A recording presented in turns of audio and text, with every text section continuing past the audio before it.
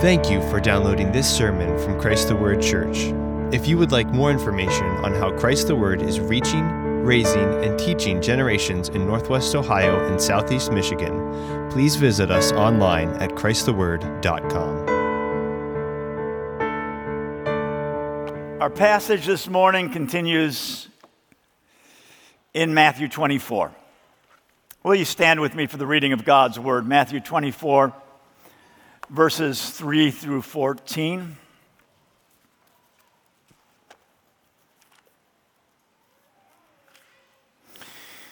Now, as he was sitting on the Mount of Olives, the disciples came to him privately, saying, "Tell us, when will these things happen?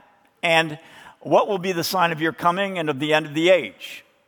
And Jesus answered and said to them, "See to it that no one deceives you, for many will come in my name, saying, 'I am the Christ,' and will deceive many. And you are going to hear of wars and rumors of wars. See that you are not alarmed, for those things must take place, but that is not yet the end. For nation will rise against nation, and kingdom against kingdom, and in various places there will be famines and earthquakes. But all these things are merely the beginning of birth pains. Then they will deliver you to tribulation and will kill you, and you will be hated by all nations because of my name. And at that time, many will fall away and will betray one another and hate one another. Many false prophets will arise and will deceive many. And because lawlessness is multiplied, most people's love will grow cold. But the one who endures to the end, he will be saved. And this gospel of the kingdom shall be proclaimed in the whole world as a witness to all the nations, and then the end will come." The word of the Lord. Join me in asking God, raise your hands if you would, to ask God to bless his word. Father, we commit your word to your power and to your Holy Spirit and ask that he'll speak through men, Father, through me, and that your word will live in our hearts and that you'll give it power, you'll bring conviction, that you will show us your truth. In Jesus' name we pray. Amen. Please be seated.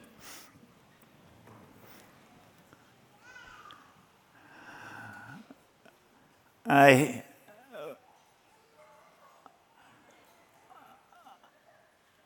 have not looked forward to preaching on Matthew 24. Not because there are things in it that are confusing, nor because there are differing views of it, but because it's to me, and honestly, if you continue through the remainder of Matthew, it's filled with really hard things.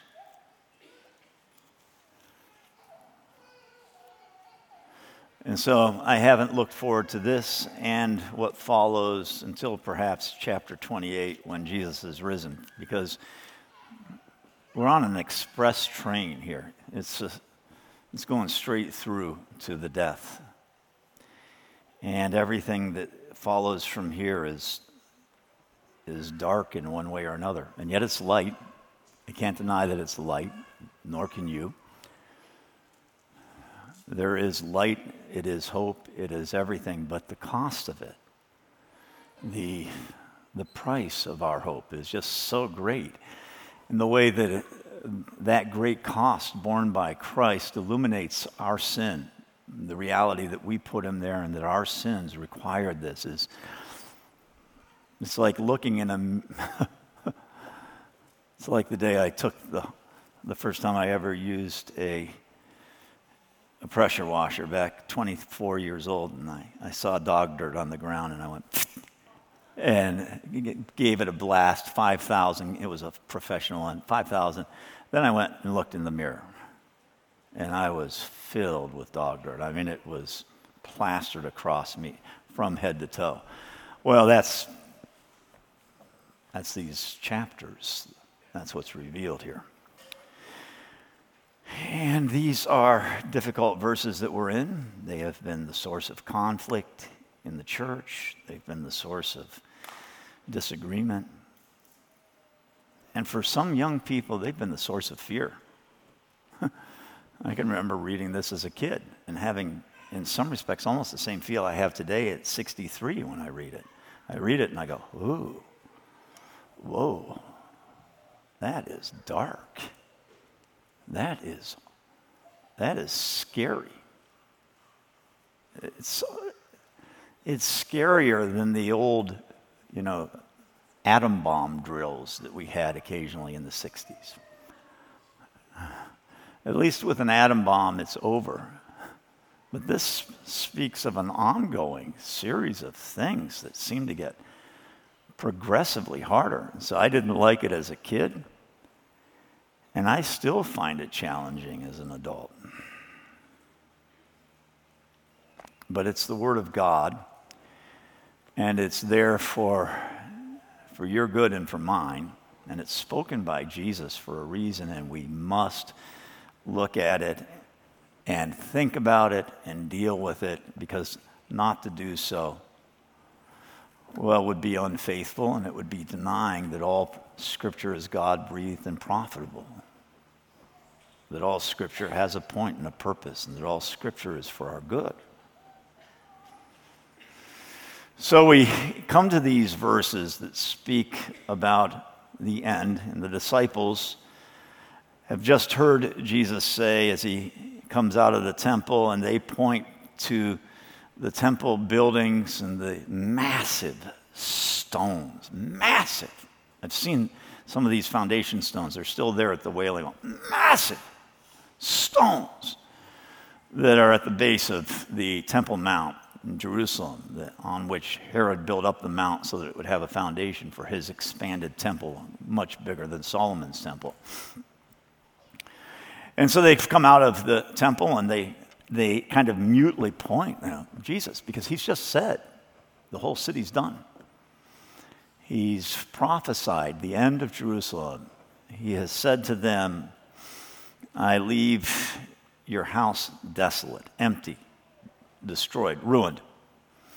And I'm not coming back, he says, until you say, blessed is he who comes in the name of the Lord, until the whole world acknowledges that Jesus is the Son of God, the Messiah, Israel's hope. He says, you're not going to see me. You will not see me. And of course, they're going to see him over the next few days. But what he's saying is, this is my last time. I'm not coming back here to the Temple Mount. I'm not coming back to these things until I come in victory. So the disciples go out and they look and they say, what? Really? All of this is going to be destroyed? They point to the temple buildings, and he says, do you not see all these things? Truly I say to you, not one stone here will be left upon another, which will not be torn down. And that's the precursor, the introduction to where we begin today. This is what has happened. And so he goes across to the Mount of Olives, and his disciples come up to him privately. I said a few weeks ago it was a larger group, but it's very clear as I've read the Bible and as I've looked at this is a private discussion. It is not public. I was wrong when I said that this was his last big sermon. It is his last big discourse or sermon, but it's delivered to a private group, not to a large group. So his disciples come up to him, and it says, privately ask him, tell us, when will these things happen? And what will be the sign of your coming and of the end of the age? And so they assume that when these things happen that he's spoken of, the tearing down of the temple, the destruction, the house being left desolate of Jerusalem, that this will be the end of the age. And Jesus says to them, no. Don't think that these things are simultaneous, that they are at the same time. No, in fact, the tearing down of the temple and the destruction of Jerusalem is not the end of the age, but my coming back is much later than that. And so at that point, he begins to speak to them and says, all right, you want to know what the end of the age is looking like? Well, it's going to look like this, and it's a long ways off, and my return is not going to be until a number of things have happened. And he details a number of the things, all of which are, well, I don't know which of them is more frightening. All of them are frightening, each of them in their own way. The idea of many Christs coming, or many deceivers coming, saying, I am the Christ. And the deception of many people saying, oh yeah, that's Jesus, that's the Christ. it seems impossible that this could take place. And of course, we haven't seen this to the degree that I suspect we will. Certainly we didn't see it before the destruction of Jerusalem. There's going to be wars, there's going to be rumors of wars, and these have been throughout time. That doesn't seem to be special, but yet Jesus says there's going to be wars and rumors of wars prior to this time. Perhaps a time of more awful warfare, maybe not, I don't know. But wars and rumors of war, nation rising against nation, kingdom against kingdom, and famines and earthquakes, these have been things that have been part of human life for centuries, for millennia. But these things, he says, these bad things are just merely the beginning of birth pains. And then he turns from the bad things that involve everyone, global bad things, wars, nations, rumors of wars, earthquakes, famines. And he turns to address the disciples directly, and he says to them, then they will deliver you to tribulation. You're going to be given over to tribulations, to trials and tribulations. You're going to be given over. They're going to deliver you to tribulation, and they will kill you, and you will be hated by all nations because of my name. And at that time, many will fall away and will betray one another and hate one another. And many false prophets will arise and deceive many. And we're going to look at this portion next week, but still we need its flavor. And because lawlessness is multiplied, massive lawlessness, most people's, the love of many will grow cold. That's the love of God, the love of Christ. And so a great defection from Jesus, many people their love grows cold. But the one who endures to the end will be saved. The gospel will be proclaimed in the whole world as a witness, then the end will come. So I want to speak to you of two things in regard to this passage this morning. One, the rebellion of your heart that takes place if you deny the clear import of what Jesus says in these verses. It is a denial of God's word to take this and explain it away. It's a sin. There is clear teaching here. We don't know the time. We can't identify all the things in every way, but there's a clear teaching that he's warning his disciples that before his return, things will go. And then these bad things that are just the primary initial signs will give way to an even harder time when many will fall away. It will be so bad. So the first point is the sin of denying the clear import of these verses. It's wrong. The second point is the power that is implicit in embracing what Jesus says here. The power that is yours if you will embrace what Jesus says. Now, this passage has ignited passions over the years, and I spoke of some of those last week, and it seems kind of a strange passage initially to ignite passions and to spur intense disagreement. Doesn't seem like the kind of thing that should have Christians at odds with each other and denominations formed and people leaving denominations, but it has been that. Maybe not as much as some of the doctrines in the Bible, some of the teaching of the Word of God, but this has been a source of that. You would think that this might not be as prone towards the incitement of conflict as some other things. And how should we baptize? Only adult believers or their children. Now, that seems something worth fighting about, right? Yeah, I get that. Or whether Jesus is bodily present in the elements of the Lord's Supper, communion. That's been a matter of debate for thousands of years, and people have separated over that. And you may say, what does it matter? Well, it does matter because there are implications of whether or not Jesus is bodily present. If he becomes bodily present and replaces the wine and the bread, then there are questions about how that happens. And those who believe he's bodily present believe that it happens as the pastor or the priest consecrates it. And that the power of the priest is to make bread and wine into body and blood. Some power that exists within his authority. By his authority, it happens. And you can understand very quickly that this makes the person that's celebrating communion a very potent person with great power and authority, this view. It also leads to the place where the elements are being an altar, where a physical sacrifice is made. And so we have, as part of this, the idea that Jesus is re-sacrificed every time we take communion. Well, these are things that are important. You can understand, even if you have never thought about it before, how these views would divide people, how there could be differences that would be important. But the question of this passage,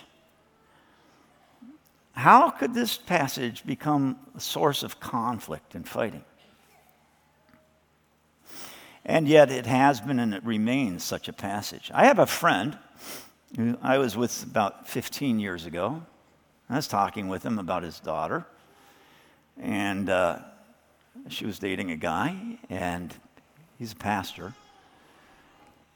And I said to him, once your daughter fell for a guy, you were fine with him, right? I mean, you trust your daughter. You know that she's a woman who loves God. And, so it was pretty much pro forma when he came to you and asked for your daughter's hand. I mean, I assume that. To my mind, if you have to say no at the last minute, you've messed up. It should be a pro forma affair. And he looked at me and he said, "Oh, no, it wasn't pro forma at all." I said, "Well, what were you looking for?" And he said, "Well, I had to be certain that the man who asked for my daughter's hand is post-millennial in his views, which means he believes the church experienced most of these things before the destruction of Jerusalem. And then the church, after these events are over, goes on in glory. Now it has setbacks, but he believes it goes on in glory and glory. And he said, "No, I couldn't let my daughter marry a man who was not post-millennial." I said, "No, you're kidding. I mean, 2/3, 3/4 of the American church is not post-millennial, maybe 90%. And he went, "Oh, no. He looked at me and said, "I'm not going to have my daughter marry a gloomy Dutchman." Oh, okay. This particular brand of Dutchman doesn't believe in, they're not post-millennial. They believe that these sufferings still lie ahead, and he wasn't going to have his daughter marry such a man. And I thought to myself, well, I kind of get that because I know Andrew, and I know how, where's Andrea? We all know how Andrea has suffered under your gloomy Dutchman, right?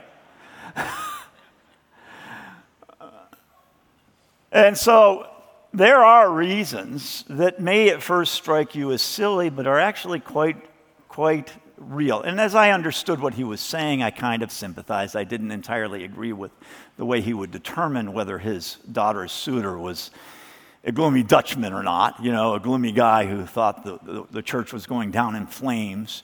But I sympathize because there is an opposing view that is taught all across America today, that is the view of 95% of the people, which is that things get bad, and then before things get really bad, God pulls his believers out of the world so they don't have to go through tribulation.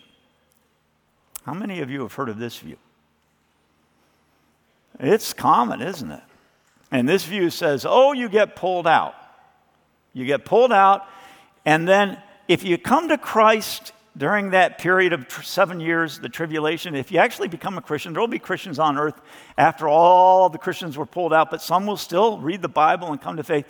Then you become, well, kind of like the Left Behind books. You become the tribulation force, and you run around like Jack Ryan in the Tom Clancy novels, fighting the evil people that have taken over the world. Right? Now, you know I'm talking about the views of the vast majority of Americans. And the Left Behind series sold millions upon millions of books based on this premise that all the Christians are pulled out, but there are a few Christians, and they're left, and they have to go through the tribulation, and they fight. And it's just like the Hunt for Red October, but it's Christian, and it's demons rather than Russians. And you go, whoa, all right. And what you have, therefore, in between these two views, aggregating them and bringing them together, not in the middle between them, but when you bring them between them both, you have two views that say you shouldn't suffer. All right? That the end times will be for the people who, well, that few people who come to Christ, but all the good Christians have been pulled out already. Or the other idea is that things get better and better, and we take over the world, and we usher in the reign of Christ. Now, I prefer that latter view to the former, because the church has power, and the church is victorious. And the former view is evil, because it tells people you don't need to suffer. And Jesus never says it. And so you have to take a passage like this and you have to twist it into a pretzel to come up with a form of tribulation, a form of end times, where the Christians are gone and they're happy and everyone else suffers. Because Jesus is saying, you.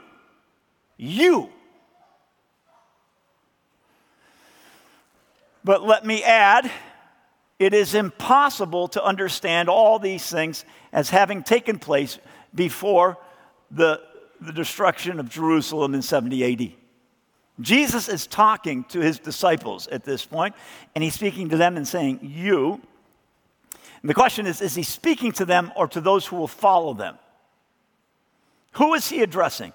Is he having them understand something that's going to apply in their lifetime, or is he speaking to them so that they will pass it on and it will be written in the Gospels and it will be given to us for our benefit? If he is meaning that all these things are happening by 70 AD, or the vast majority of these things are happening by 70 AD, and then the church goes off in power and greater power, and it takes over the world, and it's glorious, and we don't have to be pessimistic, gloomy Dutchmen because the church is winning.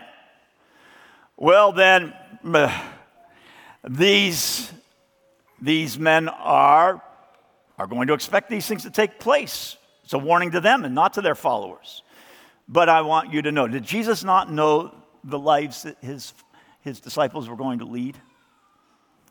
Of course Jesus knew. He told Peter, you're going to be led when you get old by one that you don't want to be led by. A little child will lead you by your hand.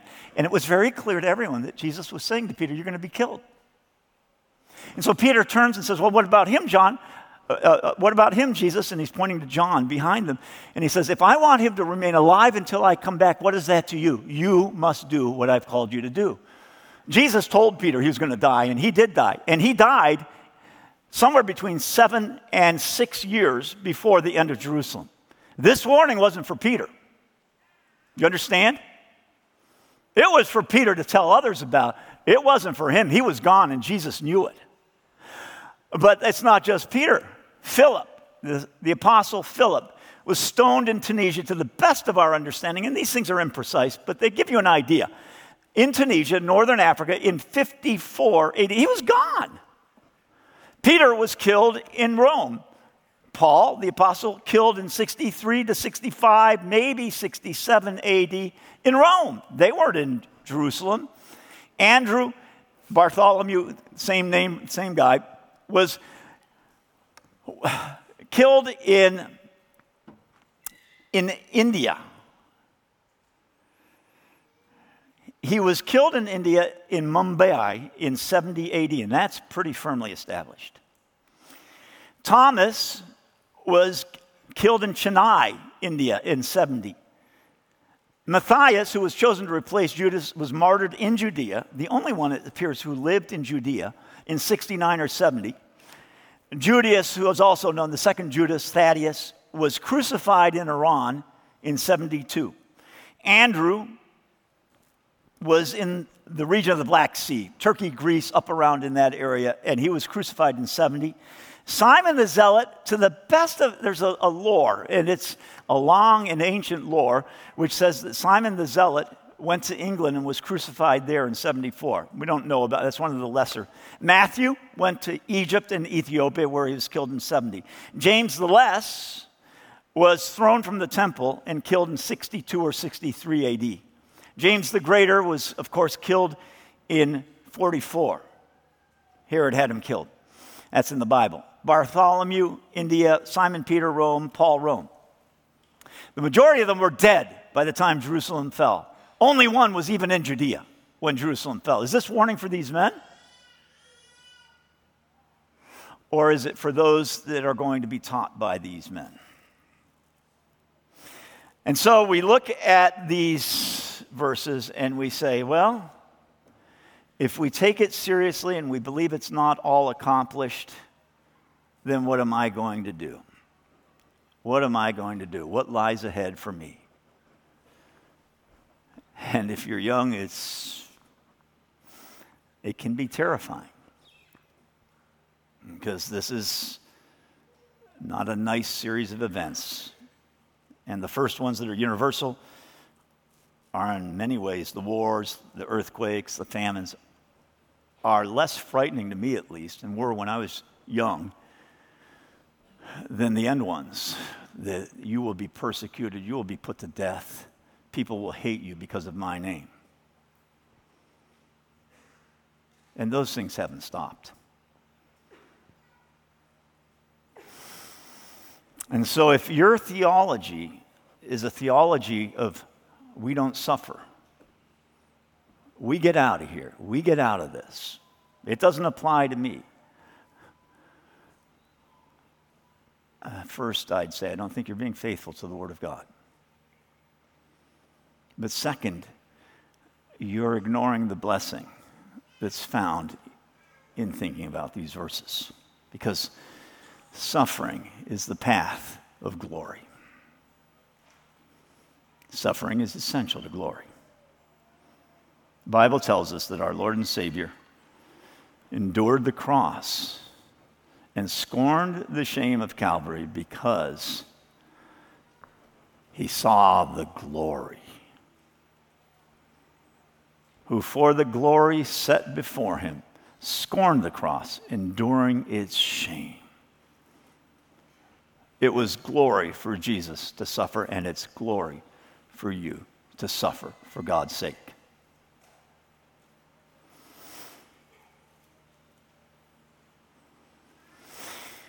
We connect suffering with sin. And we think that suffering isn't something God wants his children to go through. And nothing could be less true. I look around this church and I see some of you who I know have suffered and others have seen suffer. And I say, yeah, that suffering in that life is the cause of glory today. I remember going to the hospital with a young woman in this church multiple times as she had operations because of a genetic condition. Time after time, going to the hospital with her parents. Operation after operation. And now she's this glorious woman of God in our midst. Glorious. And is it divorced from the suffering? And now she has a little son who has the same condition. And we look at him and what do we see? We see glory. We see glory in that little boy. Glory. The glory of God. The disciples ask Jesus when they see the blind man, who sinned that this man was born blind? And Jesus said, Well, his dad sinned and his mother sinned. They're just awful people. And therefore, that's why he was born blind. Those of you who know the Bible, you know I'm making that up. Jesus said no one sinned, neither his parents sinned.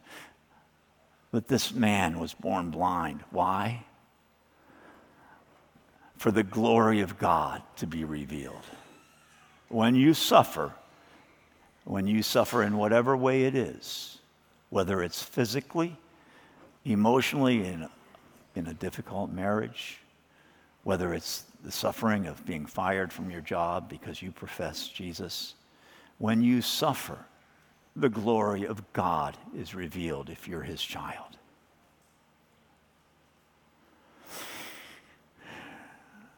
There was no group that more believed in Jesus during his lifetime here on earth and his years of public ministry than those who suffered. The widow of Nain believed in Jesus, whose son was raised, who saw Jesus raise her son. The blind men, the lepers, the crippled, the lame, they believed in Jesus. The wealthy people, the righteous people, the people who had it all didn't know the glory of Jesus. But the sufferers came to know the glory of God.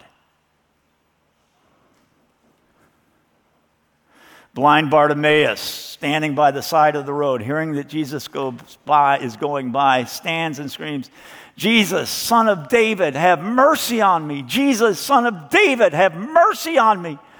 What glory to stand there in need and say, "I need you, Jesus." And Jesus comes up to him and heals blind Bartimaeus. Blind Bartimaeus suffered, and so he believed.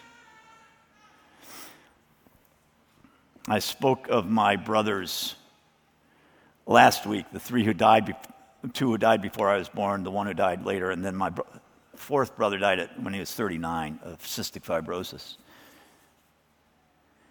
And when I've told you this before, but I repeat it, when my second brother was dying of leukemia, my parents went to a healing service where there was prayer. They had prayer for little Danny, a 5-year-old. And my parents believed he was healed. Absolutely believed it. And they went to their doctor and said, "Thank you, we don't need your services anymore. Our son has been healed." And he said, "Well, I hope you're right." And then the leukemia came storming back. It was remission. And he died. And there were people in the Christian school that my older siblings went to in the 1950s who had encouraged my parents to go to the prayer service. And they told my brother and sister, my older brother and my older sister, that the reason Danny died was that their parents didn't have faith. This is where you end up if you have ruled out suffering. You end up saying, "Well, he wasn't healed. He must not have had faith." My parents understood through that God is good. And praise God they did, because they kept on having kids when their Christian friends said to them, "You should stop. Don't have more kids. Don't you know that you're passing on hemophilia, cystic fibrosis?" And of course, the worst trait of all that we inherited from my mother, a sharp temper. But I praise God that my mother and dad said, "No, we're going to have children. Even if they die, we're going to bear children." Because the value of a life is not in the lack of suffering, but in the suffering that's endured for the glory of God. And so when my fourth brother died, my mother was with us. She was 81 or 82. It was her fourth son to die, and he died at 39 with 4 little children. And my mother was waiting for his death at our house. She hadn't moved out here yet. And she was sitting on the side of the bed when, the call came in the middle of the night when I went into her room, hearing it was 3 a.m. that my brother had died. I went into the room where Mud was, and I said, "Well, Mud, it's that time."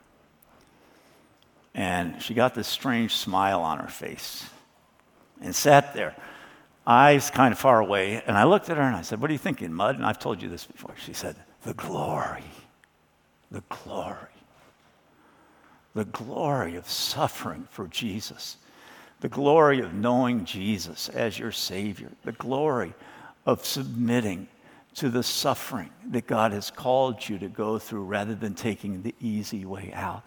The glory of the woman in this congregation who says, my husband is terrible and he doesn't appear to love me or to love God, but I made vows and I will suffer rather than take the easy way out." The glory of those who here in our congregation say, yes, children are hard. And yes, it's hard on my body and it's hard on my social life. It's hard in every way. But it will lead to a harvest of glory. So I'll continue to have children. The glory of our mothers. The glory of the lives of men in this congregation who give their money. Give it generously and sacrificially because they don't believe that money wins in the end, but that Christ wins. The glory of suffering. The glory. And much of your suffering is going to come through people. It's very clear here that a lot of the suffering comes because of people. The glory of you saying, I will endure. I will not cast this person out of my life. I will not ignore them. I will love them as Jesus loved me. I will suffer because Christ suffered for me. The glory of Christian love for our enemies and for those who persecute us and those who hate us for the name of Christ. The glory of that love. There's glory in suffering. It's full of glory. Don't reject suffering. Let us pray. Heavenly Father, we thank you for Jesus and his love for those who suffer, that he came for the sick and not the healthy, for sinners and not the righteous. We are sinners. We are sick. But we have known and been touched by the power of God in Jesus. Now, Father, give us love for those who are suffering from the blindness that once covered our eyes, from the hardness of heart that was once our own. Father, open our eyes, all of us. Unharden our hearts, Father. Let us embrace Jesus and be willing to suffer in his army, in his train. In Jesus' name we pray, amen.